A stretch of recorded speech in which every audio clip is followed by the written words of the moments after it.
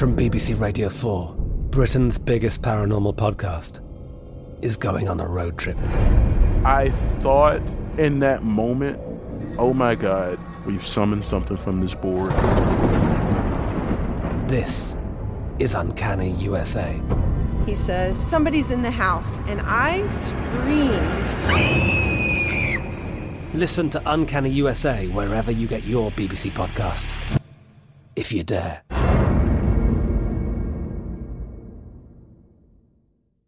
The Kakadu plum is an Australian native superfood containing 100 times more vitamin C than oranges. So why have you never heard of it?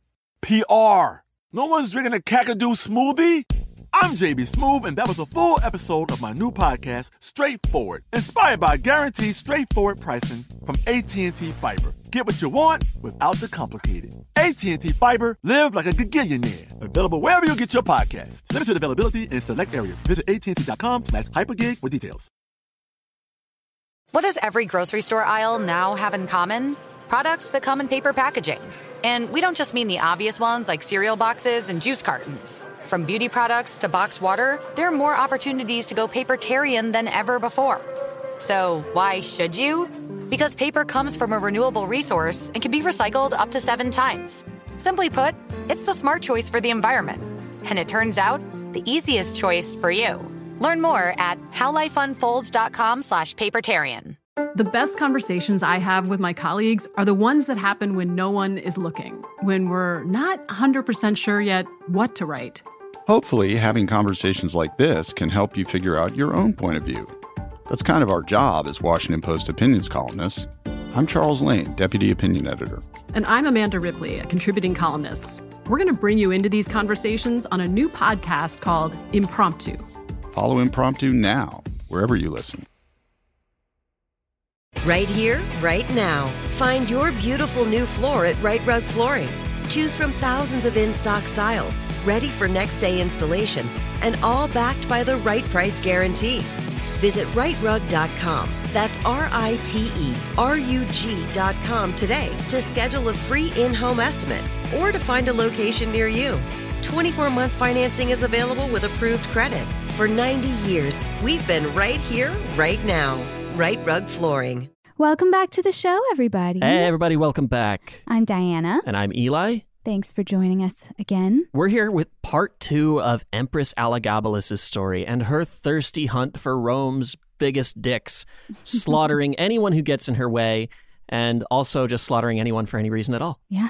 That was kind of her thing, her whole MO. She loved it. But how are you? What's happened in the last 2 days? Anything good? I mean, a lot of work. Right. Of course. It was cool to have our first 2-parter. People seem to be excited for this next part, so that's cool. I'm very excited. We went and saw In the Heights. We did see In the Heights. We saw In the Heights. That was really fun. Yeah. Go see In the Heights. Really one of the top movie musicals. Mm-hmm. Definitely. Very well. I mean, just very creatively filmed and beautiful to watch. So, if you're asking me, I would say that I can tell that he wrote it before Hamilton. Mm-hmm. Because I think Hamilton is a better musical overall. And I mean that in terms of, I think the songs drive the plot a little bit more and the character arcs are a little stronger. Some of the character arcs in The Heights are great, but like we talked about, the main romance kind of lacked a little motivation at first. Like it was mostly conflict. Yeah. Anyway, it's still really, really good. I loved it. And the way that it's shot and directed is above and beyond. I just thought it was gorgeous. Yeah. Yeah. Really fun. For sure. Very cool, creative like scenes. The dance scenes were a lot of fun. Yeah.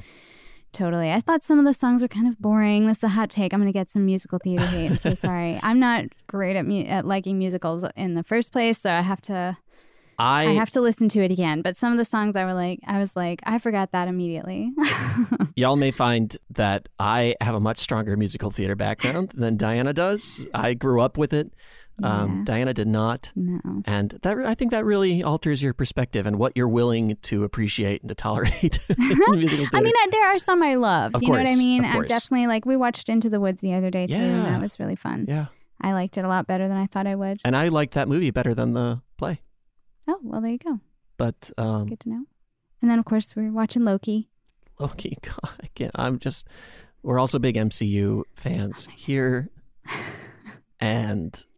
oh, don't get me started. But you did. So the think, I tweeted about this, I don't know if anybody saw, but Owen Wilson in Loki is killing it. I mean, it's just above and beyond, I think, what he could have done. I've heard Owen Wilson isn't a big comic books fan, so he was already like a hard get. So I think you can tell that this is a character they brought to him and they said, do you care about this? Like, if we bring you a character that you care about, will you play it? And he said, yes, I'm going to work on this. And he really has put the work in. I think he could have phoned this in, and he's awesome. I mean, in addition to them being really funny together, he's given a real strong performance. I think he's just showing a lot of range. I think the ways that he is interacting with different characters, like if he's talking to the judge or if he's talking to Loki, there is a subtlety in his performance that's just very different. And I think it's awesome. I just, that episode, it really stood out for me. And it's just so good. They've all been so good.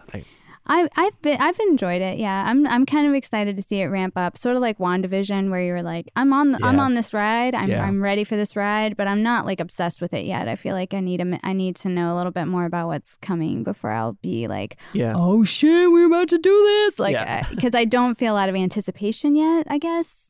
I thought I would. I get that. But it's also been a very busy couple of weeks, so it might just have been subsumed by other shit. But Falcon and Winter Soldier was like that too. I mean, again, it took a minute. These are not your average TV shows. These are 6 to 8 hour movies. Yeah, they don't mind making you wait a minute to fall in love with it because it builds like a movie does. They are not beholden to the rules of a traditional hour-long TV show in that each episode doesn't need to stand alone.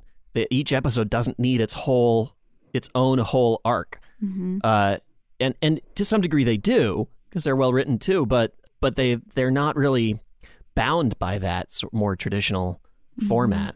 You know, you could watch just, any old episode of most pre-2004 TV shows. And I think even other shows, even like Mad Men or Lost or something, you could still pop an episode in and be like, I love this one. But there's no one episode of Falcon Winter Soldier that I'd be like, I'm just going to watch that one. That'll never happen. And I think the same's true for Loki. I think these shows are very much, long movies broken into weekly chunks. Yeah. But we could spend an hour getting started. Speaking of gender fluid, powerful, godlike figures. Sure. We've got the second part of Elagabalus. Yeah, you know what? We've wasted enough time here, so let's dive right in. Hey there, friends, come listen well. Eli and Diana got some stories to tell. There's no matchmaking or romantic tips. It's just about ridiculous relationships. A lover might be any type of person at all, an abstract concept or a concrete wall. But if there's a story worth a second glance, we'll put it in our show, Ridiculous Romance. A production of iHeartRadio. Previously on Ridiculous Romance. Listen up, soldiers. It's Julia Mesa, and I'm gonna pay you to support Elagabalus. Oh, you know what, Elagabalus? I'm gonna need a minute before I decide whether I support you or not. Time's up. Hey, I heard Elagabalus has opened up the baths to the public. Yeah, but you can't get in without an 8-incher. Elagabalus, I'm so upset that you murdered my husband to marry me. Well, joke's on you, because I'm about to divorce you and go back to the Vestal Virgin, because she ain't a virgin no more. Will Elagabalus ever find true love? Will anything stop her casual cruelty and rampant murder? Will she ever find the biggest dick in Rome? Find out now on Ridiculous Romance. So Aquilia Severa kind of falls off the historical record at this point. We don't know exactly what happened to her in the end of her life. Right. But it's assumed that she was just kind of hanging out in the background during all this upcoming stuff. Yeah, we just don't know, unfortunately. Mostly because it seems that Elagabalus shifted her focus to a new man. This guy was a slave turned gladiator turned charioteer. Total hunk. Hierocles. Give it up for this glorious gladiator. This beautiful blonde is a humble hunk of Herculean ham. Now, who will win this epic battle? This simple slave or these 3 starving lions? Well, I don't know, but I know it's the definition of a fair fight, Steve Eccles. Man, like many of our other characters, very little is known about Hierocles, except that he was at some point enslaved as a gladiator, just like our favorite gladiator. Just like our favorite Spaniard, Australian, Roman gladiator with a British accent, Russell Crowe.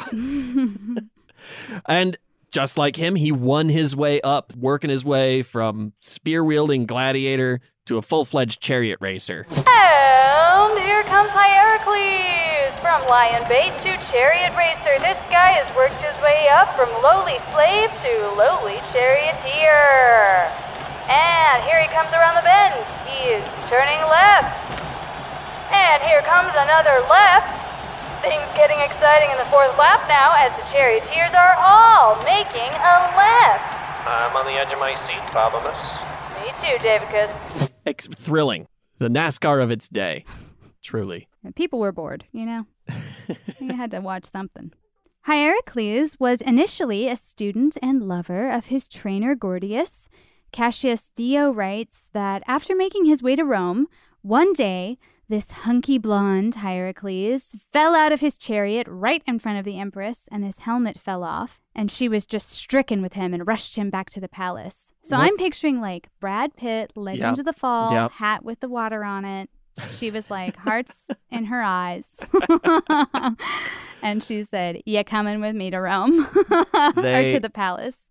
And they rush back to the palace. And they fall in love. And Elagabalus was obsessed with Hierocles. And Dio writes again about her desire to be caught in the act of adultery and punished for it. I mean, this is come back up. He writes, "For she wished to have the reputation of committing adultery, so that in this respect, too, she might imitate the most lewd women, and she would often allow herself to be caught in the very act, in consequence of which she used to be violently upbraided by her husband and beaten, so that she had black eyes." He says that she loved him more for it, and even tried to make Hierocles the Caesar of Rome, which is outrageous. I mean, she's like, I'm going to take this charioteer from nowhere, and I'm going to marry him, and I'm going to be the empress, and he's going to be Caesar. So people are starting to lose their shit at this girl and the crazy things she's doing. All the murders, fine. Yeah. But don't put a slave in charge of this place. I don't need no working class Caesar. Yep. She fought with Julia Mesa about it. This kind of started their headbutting. Mm-hmm. And the military did not like this either. The Praetorian Guard was like the central part of the military that specifically was tasked with guarding the emperor or empress. And you need their support if you're in charge because, like we said, otherwise you might find yourself getting stabbed in the back. So the most important people to keep on your side is the Praetorian Guard. And Julia Mesa is noticing that they do not like this bit with Hierocles. Not at all. But even her love of Hierocles could not withstand She's thirsty, okay? One particular thing that she liked more than anything else. She is thirsty. She had this standing order, as we talked about earlier, for people to be on the lookout for gentlemen of a certain description. And this guy, Aurelius Zodicus, was chilling in Smyrna, not the one that we know, the ancient Roman one. Not Smyrna, Georgia, but... He was an athlete and the son of a cook. And according to Cassius Dio, he had a huge dick. Now just imagine your dick is so big that it's like a part of history now. Wow. And this is just a standing order across the empire. Everybody knows if you see a big dick, you better get word back to Empress Elagabalus. And so they did. Her little birds got word back to her. Mm-hmm. Before you know it, Zodicus is whisked away to Rome. He arrives in a huge to-do. They bring a massive escort with him. Before he even sees Elagabalus, he's bestowed with a fancy title. He's got garlands. He's escorted into the palace. Elagabalus sees him and sprang up with rhythmic movements. And when Zodicus said, "My Lord Emperor, hail!" as was the standard greeting, Elagabalus, quote, bent her neck so as to assume a ravishing feminine pose and turned her eyes upon him with a melting gaze and answered without any hesitation, "Call me not Lord, for I am a lady." And the two of them retired to the bath. She saw that he lived up to his reputation. She went all googly-eyed. Oh, wow. Melted into his chest and ate dinner while resting on his body. Hot. Yeah. boy, a good body and somebody who's not going to challenge your authority. That's all she was looking for. That's all she needed. Now, Hierocles was a little jealous. They had fallen pretty deeply in love, but it wasn't really just that. He feared that somebody was going to end up dead here. He was like, me, Zodicus, this isn't going to end well for one of us. This is a wild card. We need to tamp it down at some point. But he was coming from a lower class. He had made a lot of friends in the palace, especially the serving staff. So he goes to the cupbearers. And this is all written in Cassius Dio's account, so we can call this history. He goes to the cupbearers and they say, hey, we got to do something about this. And they find a drug that would render Zodicus impotent. And Cassius Dio writes, quote, and so Zodicus, after a whole night of embarrassment, being unable to secure an erection, was deprived of all the honors that he had received and was driven out of the palace, out of Rome, and later out of the rest of Italy. And this saved his life. This is another thing where it's like, my erectile dysfunction is also a part of history. But at least it's written down unequivocally that it was not my fault. Yeah. This was a drugging. It works. I swear this has never happened before. before. To God. Oh, man. What else did Elagabalus get into? Well, apparently she would also prostitute herself out around the city. The Empress? Even in the palace. She would go into brothels and kick out the sex workers there and take over herself. She had a special room in the palace where she would, quote, stand nude at the door of the room as the harlots do, and shaking the curtain which hung from gold rings, while in a soft and melting voice she solicited the passers-by. And of course the passers-by were all paid by the palace to oblige her and play the part of a willing John, I guess. Honestly, she would be blowing up on OnlyFans. She would have a hell of an OnlyFans. She would have a very wild She would make sure of it. Oh, yeah. She'd be like, why don't you sign up for my OnlyFans? It's 10 septums a month. And if you don't, I'll cut your head off. Oh, shit. I guess here's my 10 septums. Right. Can I prepay for a year? Now, honestly, when we get into it, her gender variance and nonconformity seemed to be kind of the least of anyone's problem with her. And that's not to say they were accepting, because they weren't. And she did lose support, especially from the army, after marrying Hierocles and promoting him to these positions. But they did take issue with that. But they also kind of went along with it for the most part. Everyone was like, whatever, she's in charge. She's the little empress. And, I don't know, she was young. Maybe they thought it was a phase or something. You know how people are that are less accepting. They kind of went along with it. But really, what really turned everyone away from her were her intense religious beliefs and her spoiled and clearly often violent behavior. And that was what really kind of pushed the public away from her, especially. Cassius Dio says that Elagabalus and her mother, Julia Suemius, and her grandmother, Julia Mesa, would get together and hold these, quote, barbaric chants to Elagabal. And here's where it gets a little gross. They would slay boys, and they would close inside this temple a lion, a monkey, and a snake. And then she'd toss severed human genitals inside. So that's pretty intense. Historia Augusta makes some of these more extreme claims about her, and we kind of mentioned earlier it's generally agreed on that this is the less reliable text because, again, people were talking shit. But even if these are exaggerated, these stories you're about to hear are exaggerated, they're still pretty bad. She would invite 8 men to dinner. Specifically, they would have some unique qualifying feature, like she would invite 8 bald men, or 8 deaf men, or 8 one-eyed men, or 8 men with gout, or something like that. And she would find some way to mock them for that feature. You're such a loser. And sometimes she would deliberately invite 8 fat men to dinner and laugh at them for not being able to fit on the one small couch that she had for them to share. Wow. Sounds like she was a bad host. Yeah, that's what I would think. I'd be like, bitch, you invited 8 of us.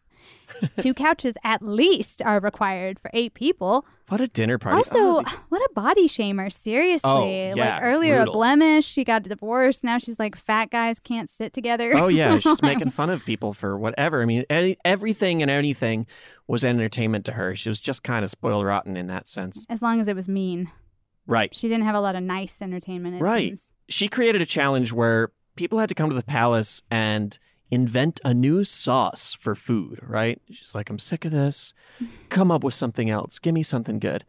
And the winner, she would offer a very large prize, something really nice, a silk garment, which was rare and a mark of honor at the time.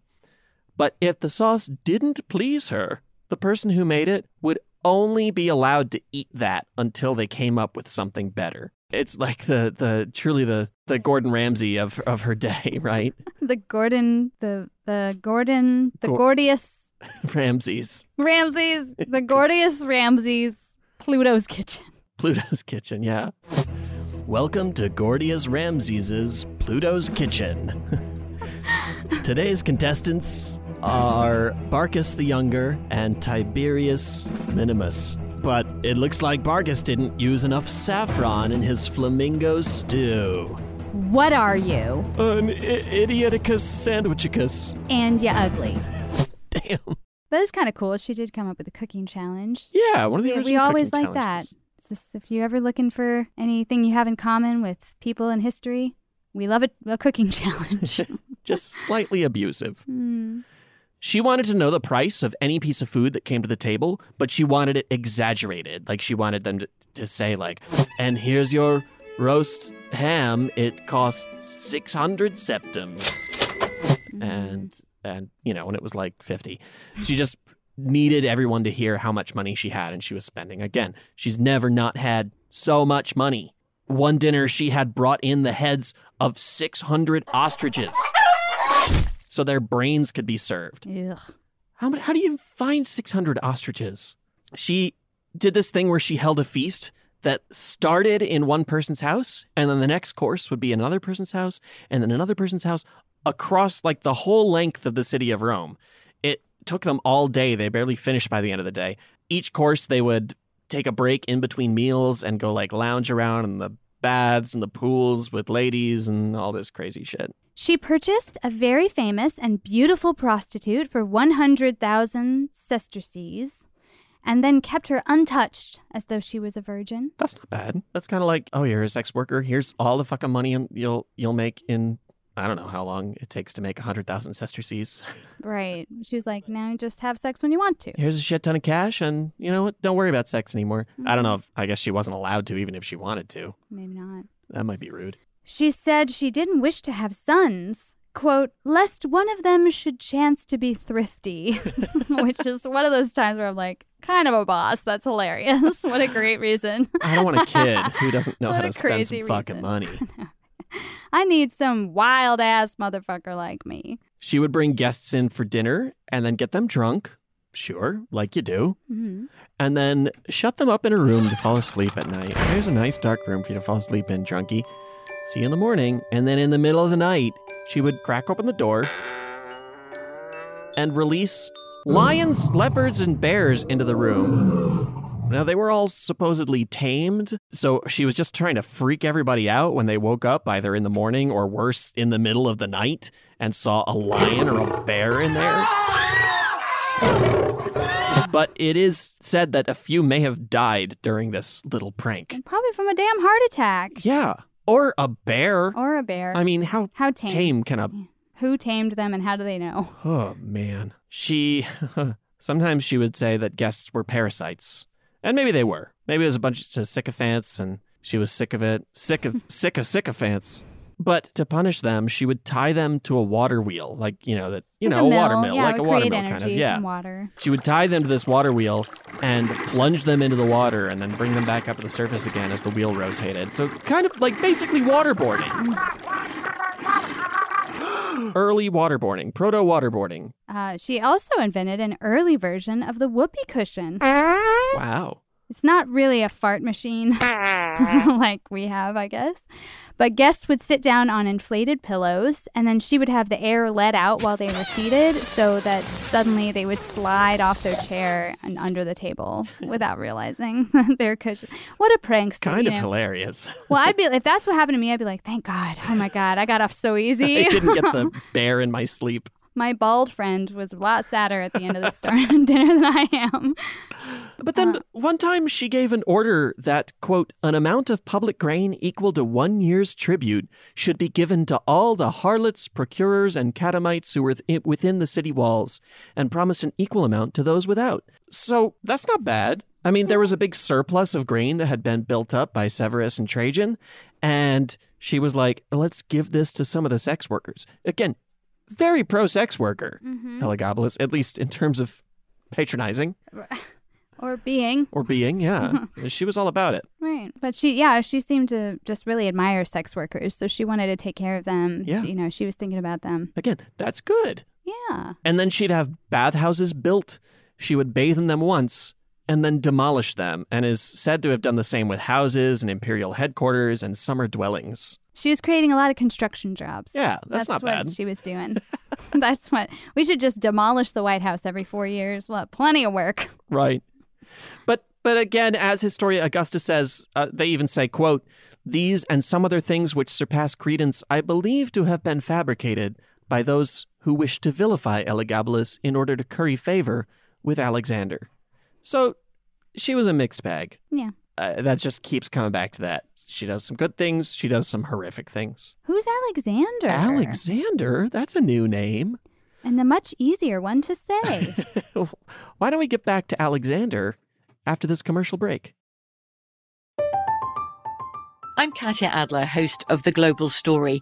Over the last 25 years, I've covered conflicts in the Middle East, political and economic crises in Europe, drug cartels in Mexico. Now I'm covering the stories behind the news all over the world in conversation with those who break it. Join me Monday to Friday to find out what's happening, why, and what it all means. Follow The Global Story from the BBC wherever you listen to podcasts. Right here, right now. Find your beautiful new floor at Right Rug Flooring. Choose from thousands of in-stock styles, ready for next day installation, and all backed by the right price guarantee. Visit rightrug.com. That's RITERUG.com today to schedule a free in-home estimate or to find a location near you. 24-month financing is available with approved credit. For 90 years, we've been right here, right now. Right Rug Flooring. This is it. Your moment. This is your time to make your comeback with Purdue Global. When you come back with a Purdue Global degree, you create opportunity for yourself, your family, and your future. It's a degree you can be proud of, a degree that employers will trust and respect. Purdue Global offers working adults like you over 175 flexible degree programs to meet your specific career goals. These include associate, bachelor's, master's, and doctoral degrees and certificates. Purdue Global degree programs range from nursing to business to communication and more. Whatever your interest, we have the degree that will move you forward. You have the knowledge, you have the experience. Now it's time to get credit for the work you've done and earn the recognition you deserve with Purdue Global, Purdue's online university for working adults. You know you're worth it. We do too. So don't wait another second to get the degree that will take your career to the next level. Start your comeback today at purdueglobal.edu. The 2024 presidential campaign features two candidates who are very well known to Americans. And yet, there's complexity at every turn.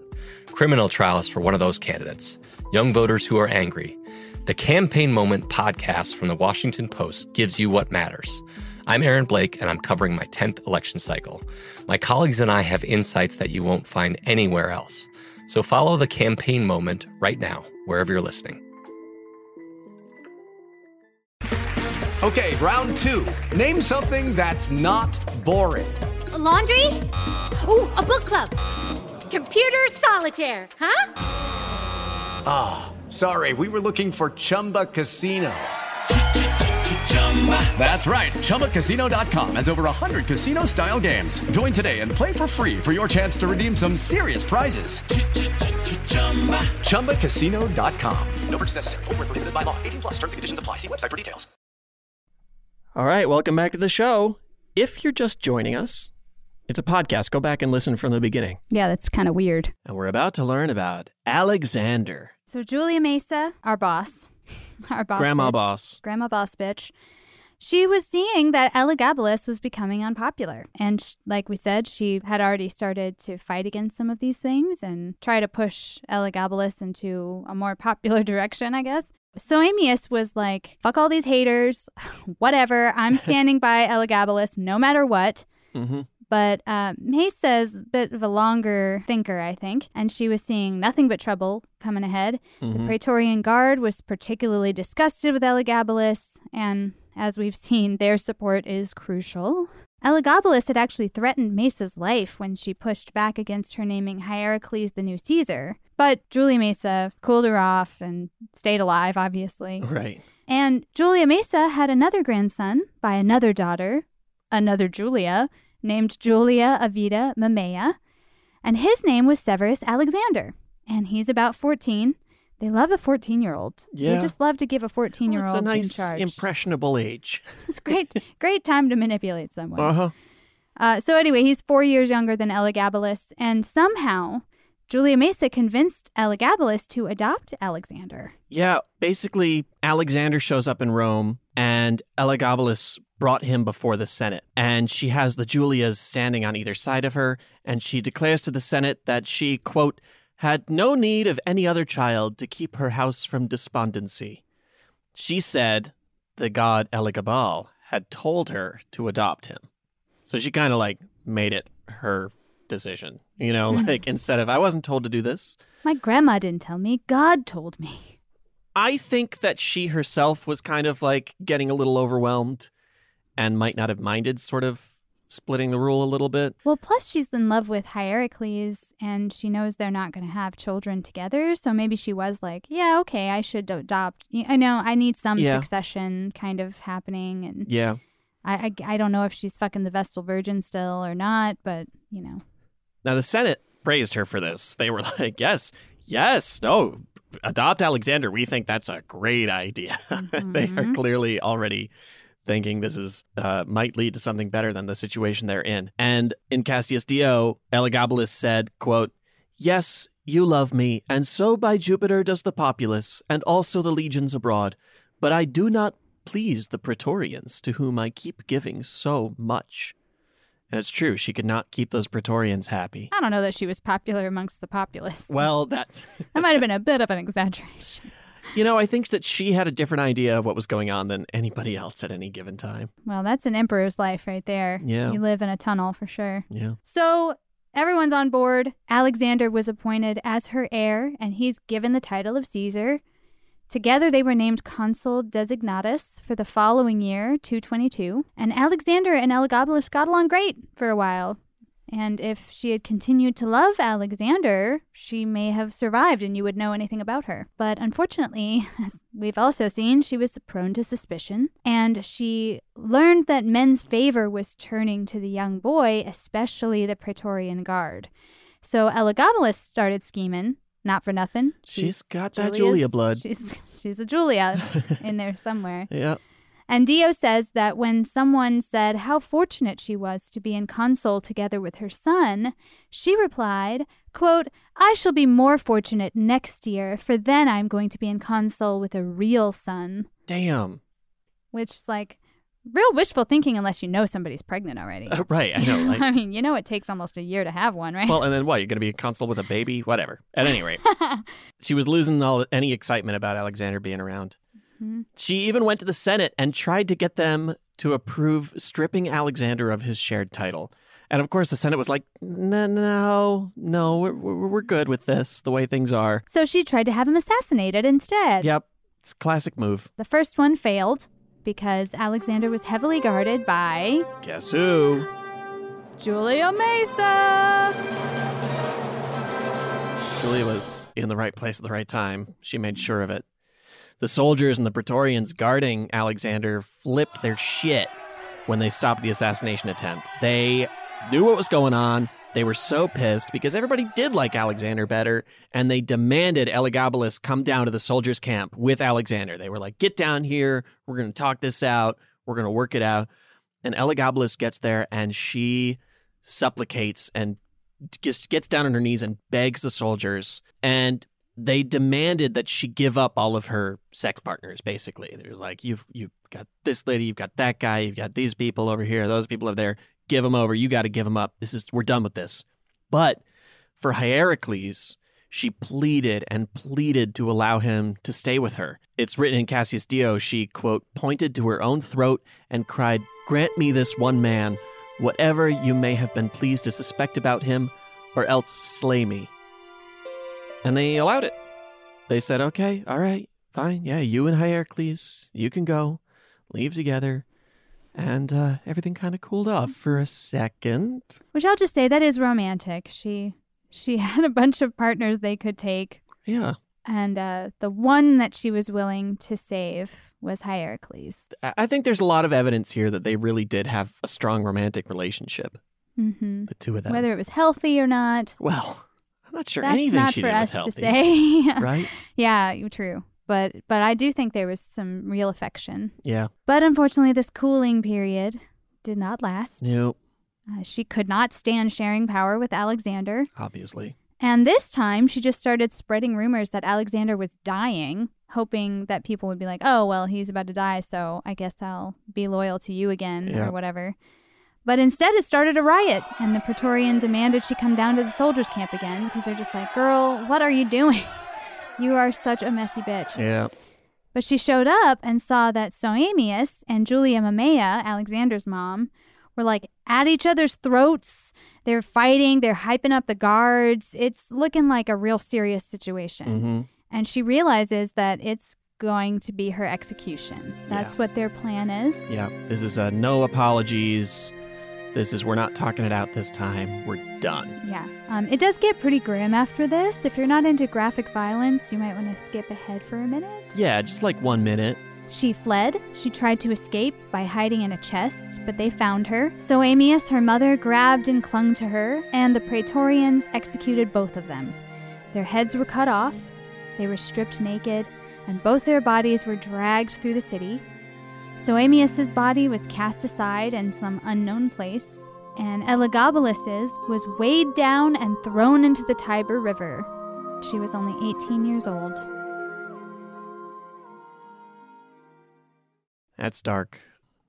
It's so weird how back in the day it was like, not only do I want you dead, but I want to really fuck with your body afterward. It's you know? so twisted. But I guess if you believe that you enter the afterlife the way you died, you know what I mean? Yeah. That it's like a way to kind of ruin your afterlife too.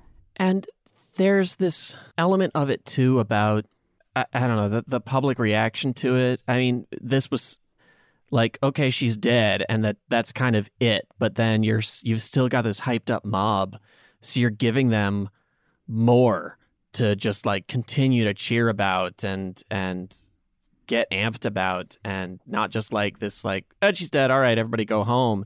Like it turns into this ritual of cruelty and vengeance, kind of letting everybody get it all out of their systems to some degree, to kind of put it coldly. Mm-hmm. But that's kind of what people wanted. I mean, they didn't want just she's dead. We hated her so much, we want to fuck up her body.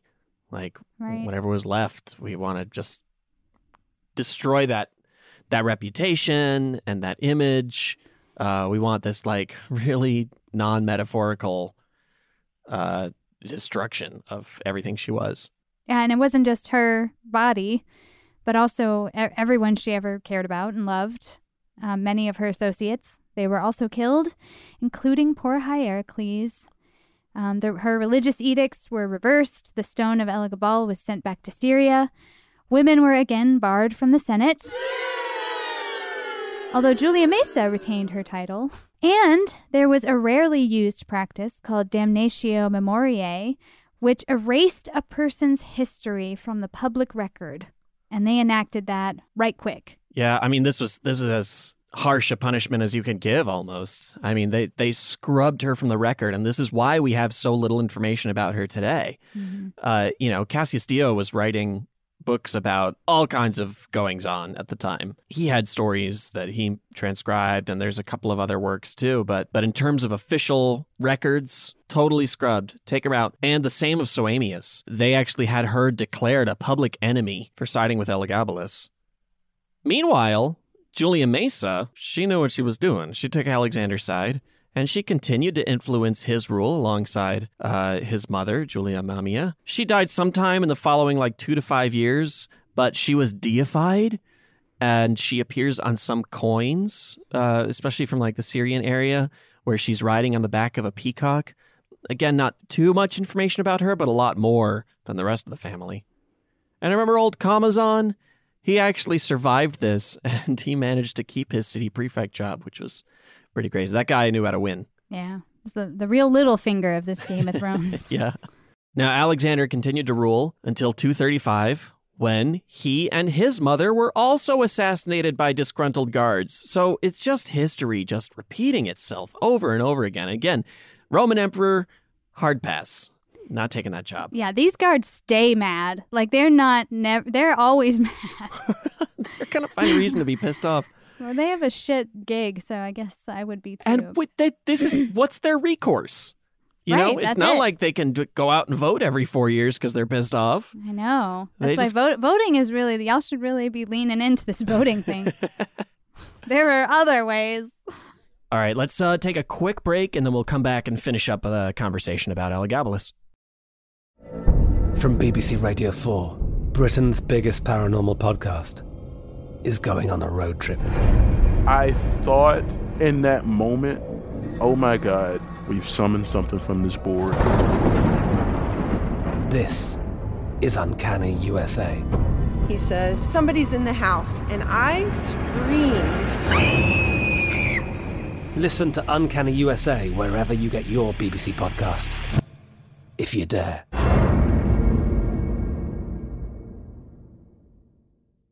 Right here, right now. Find your beautiful new floor at Right Rug Flooring. Choose from thousands of in-stock styles, ready for next day installation, and all backed by the right price guarantee. Visit rightrug.com. That's RITERUG.com today to schedule a free in-home estimate or to find a location near you. 24-month financing is available with approved credit. For 90 years, we've been right here, right now. Right Rug Flooring. This is it. Your moment. This is your time to make your comeback with Purdue Global. When you come back with a Purdue Global degree, you create opportunity for yourself, your family, and your future. It's a degree you can be proud of, a degree that employers will trust and respect. Purdue Global offers working adults like you over 175 flexible degree programs to meet your specific career goals. These include associate, bachelor's, master's, and doctoral degrees and certificates. Purdue Global degree programs range from nursing to business to communication and more. Whatever your interest, we have the degree that will move you forward. You have the knowledge, you have the experience. Now it's time to get credit for the work you've done and earn the recognition you deserve with Purdue Global, Purdue's online university for working adults.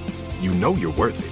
We do too. So don't wait another second to get the degree that will take your career to the next level. Start your comeback today at purdueglobal.edu. There's a lot happening these days, but I have just the thing to get you up to speed on what matters without taking too much of your time. The 7 from the Washington Post is a podcast that gives you the 7 most important and interesting stories, and we always try to save room for something fun. You get it all in about 7 minutes or less. I'm Hannah Jewell. I'll get you caught up with the 7 every weekday. So follow the 7 right now. With Lucky Land Slots, you can get lucky just about anywhere. Dearly beloved, we are gathered here today to... Has anyone seen the bride and groom? Sorry, we're here. We were getting lucky in the limo and we lost track of time. No, Lucky Land Casino, with cash prizes that add up quicker than a guest registry. In that case, I pronounce you lucky. Play for free at LuckyLandSlots.com. Daily bonuses are waiting. No purchase necessary. Void where prohibited by law. 18+. Terms and conditions apply. See website for details. And we're back. It is stated over and over and over again in the modern research and analysis of Elagabalus that we can't really say that she was someone that would have fit well into the contemporary understanding of gender theory or feminism. She was fully a product of her time, right? And it's been almost 2,000 years since she was alive, so obviously she herself didn't have the background of modern trans discourse to apply to her identity. But as you heard in the story, she also consistently asked to be referred to as a woman, as a lady, as an empress, as a wife. Her records were purged from official Roman records after her death, like we said. And Anna Burns in Spectrum South writes that, quote, Roman historians had a fundamentally different view of what history is. They viewed history as records of the state, not personal lives, and as propaganda. Right? So in theory, given how documentation would sometimes attack an individual's sexual identity as a means of destroying or harming their character. For example, there were attacks on Julius Caesar claiming that he enjoyed gay sex and that he was a submissive, or they basically called Julius Caesar a bottom in an attempt to disrupt his character, the modern age, because of the current age, because ancient Rome was like, especially Western ancient Rome, was hyper-masculine. So we could suggest that Elagabalus's entire gender variance could be fabricated or at least exaggerated by historians from that era. And also MakingQueerHistory.com suggests that Roman xenophobia and racism at the time might also have attributed her femininity to Syrian stereotypes. I mean, again, femininity was among the highest insults to these guys because they sucked in many ways. But and they sort of a real Facebook group going on here. Yeah. But they did have this sort of prejudice against Eastern Romans, that they were more effeminate and fancy, and this was something that was very negative to them. So this also could have been exaggerated as an attack. But Anna Burns points out that the 3 texts that do exist that discuss her, which is Cassius Dio, Historia Augusta, and the Marius Maximus biographies, all of them agree that she preferred to be referred to as a woman.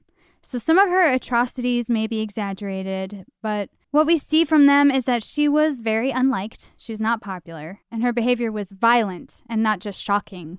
So we probably have an exaggerated picture of what actually happened. MakingQueerHistory.com also says, I'm just going to read this quote here. Another thing worth noting is that Elagabalus came into power when she was 14. Part of the reason why people followed her so easily was because of how highly sexualized young boys were in that time and in that culture. And though Elagabalus would later make it clear that she was a woman, society saw her as a young boy and sexualized her as such. Because of this, the amount of agency Elagabalus had when making large decisions is questionable at best. Much of her bad behavior may be better understood when you consider that she was a 14-year-old with the power that most grown adults can't handle. It's a great point. I mean, again, teenage years, wild and out, living in a palace. Everyone has to do exactly what you say. Yeah. Ugh. Yeah. I don't know that I'd be chopping off genitals and throwing them to snakes, but right. But I think, yeah, you would definitely become, well, and who knows what was like normalized for her too in that palace. Like, did she come up with the idea to kill a bunch of people after she came to power, or did somebody say, this is what you do? Yeah. You can't trust them. You can't trust them. Right. You have to get them. You have to get them. You know what I mean? You know, I feel like there's got to be somebody in this story, and we just don't know who they are, who kind of was like, yeah, let me encourage this excess to a degree. Speculation Station. Yes. Who was whispering in Elagabalus's ear? Because I got a theory. What if it was Cassius Dio? He was a senator at the time. What if he's like, I'm going to make myself the best story anyone's ever written. Hey, kid, get over here. I got some ideas for you. Hey, that guy looked at you funny.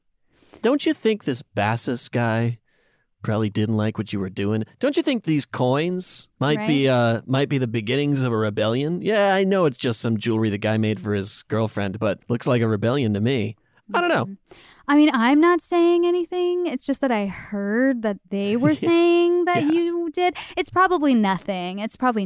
Just forget I said anything. Have a great day. I mean, in all honesty, we do know who was whispering in her ear, and it was Julia Mesa. Right. Who was, again, pulling all the strings and always managed to come out on top, that Julia Mesa. Mm-hmm. Yeah, I guess she's kind of the little finger. Yeah, she did have the weather vane. She knew which way that wind was blowing at any given time. So there's this frequently quoted article by a guy named John Idale from the Good Men Project, and I wanted to read that now. Almost all the modern discourse quotes this somewhere in their writings. One could perhaps single out as admirable her determination to be as open as possible about her sexuality and about her own perceptions of her gender. But what of her equal determination to enforce her own religion, or her habit of having her critics murdered, or her attempts to dispose of the young Alexander? Personally, I just like knowing that there were people like Elagabalus around. I like stumbling across them in corners of history where they were not expected, regardless of whether or not a case can be made for them having lived inspirational lives. Elagabalus's trajectory as emperor was determined less by her gender and sexuality than by the fact that she was a spoiled teenager who had suddenly found herself to be in possession of absolute power. Like Caligula, Nero, and Commodus, she paid the inevitable price for being no good at a job that she clearly should never have been given. In this respect, at least, there was a certain tragic normality to her reign, and any history that finds a more prominent place for the empress should perhaps also find a place for that fact. I mean, it can't be said any more clearly than that. I think that, this was someone who just was in a position that she shouldn't have been in. I mean, from before she was empress, I think. She was already a really powerful teenager with all the money in the world, with, I think, not a lot of perspective on what Rome as a whole was like, because she came from such a wealthy religious place. And I don't know, how much can you expect from someone like that, but in that position of power? It's very true. You have to keep it in mind. I know it wasn't quite the same, 14 at that time. Right. Practically middle age, I guess. I don't know what the lifespans were, but yeah, I mean, they lived into their 60s and 70s. Yeah. I mean, yeah. But still, you kind of were closer to what we think of as an adult today, younger than we would today. You were definitely, you were working. It was not uncommon, I think, to have younger marriages. Arranged. Yeah. I mean, they were already like, you should be a high priest. They were like, Alexander's 14, time for him to take over. Yeah. It's, it just seems like an age that people were kind of cool with. Like 18, you can smoke, whatever. Yeah. It's fine. Kind of just a different perspective on that age, I guess, just to say. But still a human being, still likely going through puberty at this time, at these ages, and growing up rich already, but then being thrust into this incredibly powerful position where she literally could spend money however she wanted, treat people however she wanted. Obviously there's consequences, as we've seen, right? But they take a while, you know what I mean? And if you're established, it becomes very difficult to root you out and build a rebellion around you. Another reason why I'm like, maybe somebody's like talking in her ear, because they're like, if you're really brutal, people won't, you know what I mean? They'll be too afraid to step to you or whatever. And so she's like, yeah, let's go extra hard on all these dudes, Well, yeah. Again, I'm totally speculating there, but well, that's all we're doing now. Going back to the religious element, too. Here's someone who basically believed that she was imbued with the power of a god, right? So when I think you've got that kind of foundation of your beliefs, I think maybe that's why so many Roman emperors, took the job and got killed, because they didn't believe that could possibly happen. Even if it happened 100 times before, but not me. I'm chosen. I'm special. I'm the main character. I'm the main character. Yeah. And what a character, literally in charge. She really was the main character, though. Not everybody is, but she was. But man, what does that do for your mindset and, your belief about your consequences? Again, like you said, they take a while to come around. And why would you think they were ever going to come around? Right. If they're not immediate. And she probably didn't grow up with a lot of consequences for many of her actions. No. And grow up. Again, we're talking about until she was 14. She died at 18. So how much opportunity did she have to grow? You can't separate the fact that she did terrible things and hurt a lot of people, killed a lot of people. But, that's bad. Okay, for us, this is the first time I've ever heard of her. Same. And I think this is fucking fascinating. Mm-hmm. Now, I found out about her and learned about her through a lot of, contemporary LGBT blogs, some trans discourse, some just about queerness, and they sort of point to her as a famous trans historical figure. So in our cis-ass education, public school in the suburbs, obviously she never came up. And again, there's not that much information about there.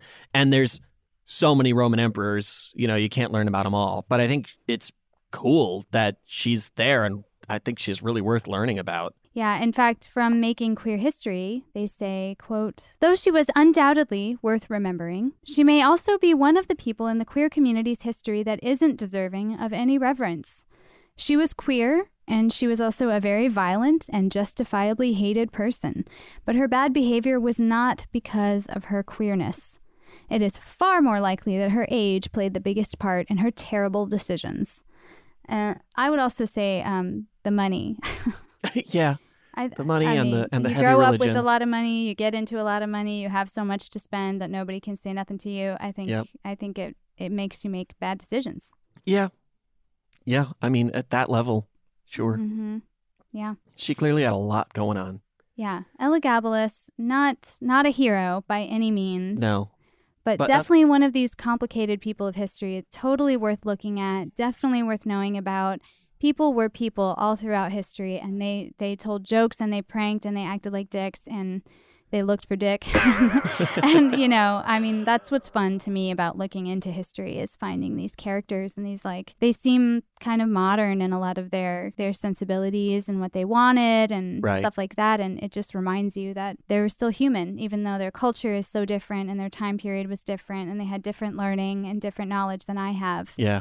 They were a lot like me. They were a lot like you. You know what I mean? They were just wilding out, bouncing around, reacting to things. Right. But what a story. I'm really glad to have learned about her, like we've been saying, and we could just keep re-saying it over and over again. But she was cool, she was complicated, and she was horrible all together at once. So, let us know your thoughts, because this is definitely a thought-provoking person. There are so many stories in ancient Rome. I mean, ancient Rome was around for 38 million years.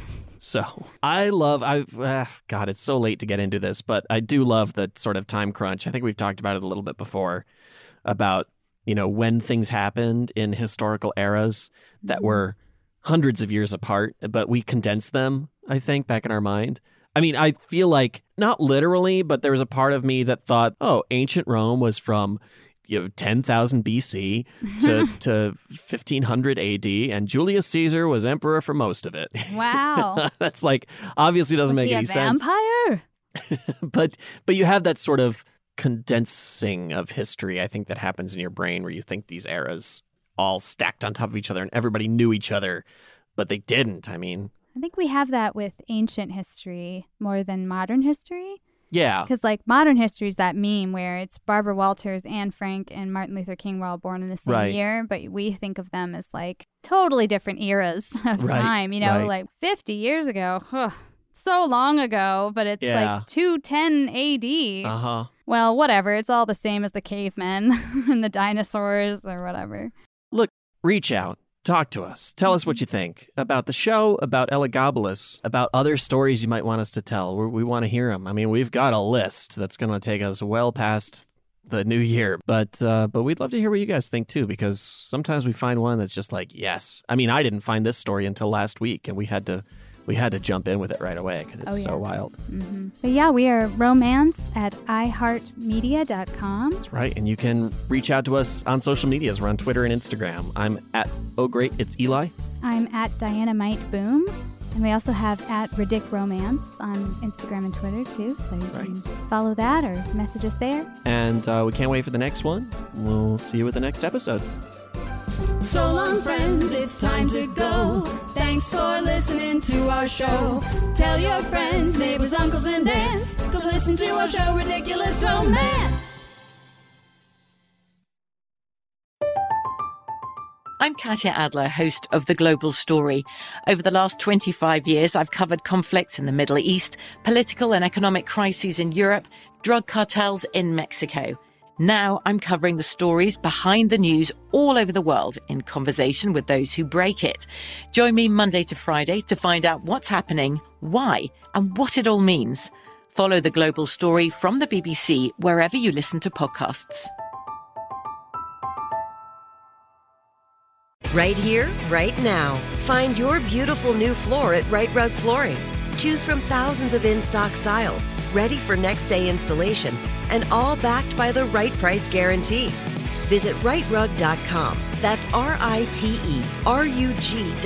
today to schedule a free in-home estimate or to find a location near you. 24-month financing is available with approved credit. For 90 years, we've been right here, right now. Right Rug Flooring. We are the voice of NASCAR. The green flag is in the air, and we are underway. The Great American Race. The Motor Racing Network. NASCAR Cup, Xfinity, and Craftsman Truck Series Racing live on your hometown radio station and MRN or NASCAR.com. Martinsville, Talladega, the Chicago Street Course. We have the side-by-side action and last lap passes for the win. Photo finishes. Ryan Blaney will win. The voice of NASCAR, the Motor Racing Network. Xumo Play is your destination for endless entertainment. With a diverse lineup of 350-plus live channels, movies, and full TV series, you'll easily find something to watch right away. And the best part? It's all free. Love music? Get lost in the 90s with iHeart 90s, dance away with hip-hop beats, and more on the iHeartRadio music channels. No logins, no signups, no accounts, no hassle. So what are you waiting for? Start streaming at play.xumo.com or download from the app and Google Play stores today. All you can stream with Xumo Play. Hey guys, back at the playground again, huh? Yep. You know what this playground could use? A wine country. Heck yeah, and some waves so we could go surfing. Oh, yeah. Love that. A redwood forest would be cool. I'm in. Ski slopes. Let's do it. Can a girl go shopping? Yeah, baby. Wait. Did we just invent California? Discover why California is the ultimate playground at visitcalifornia.com.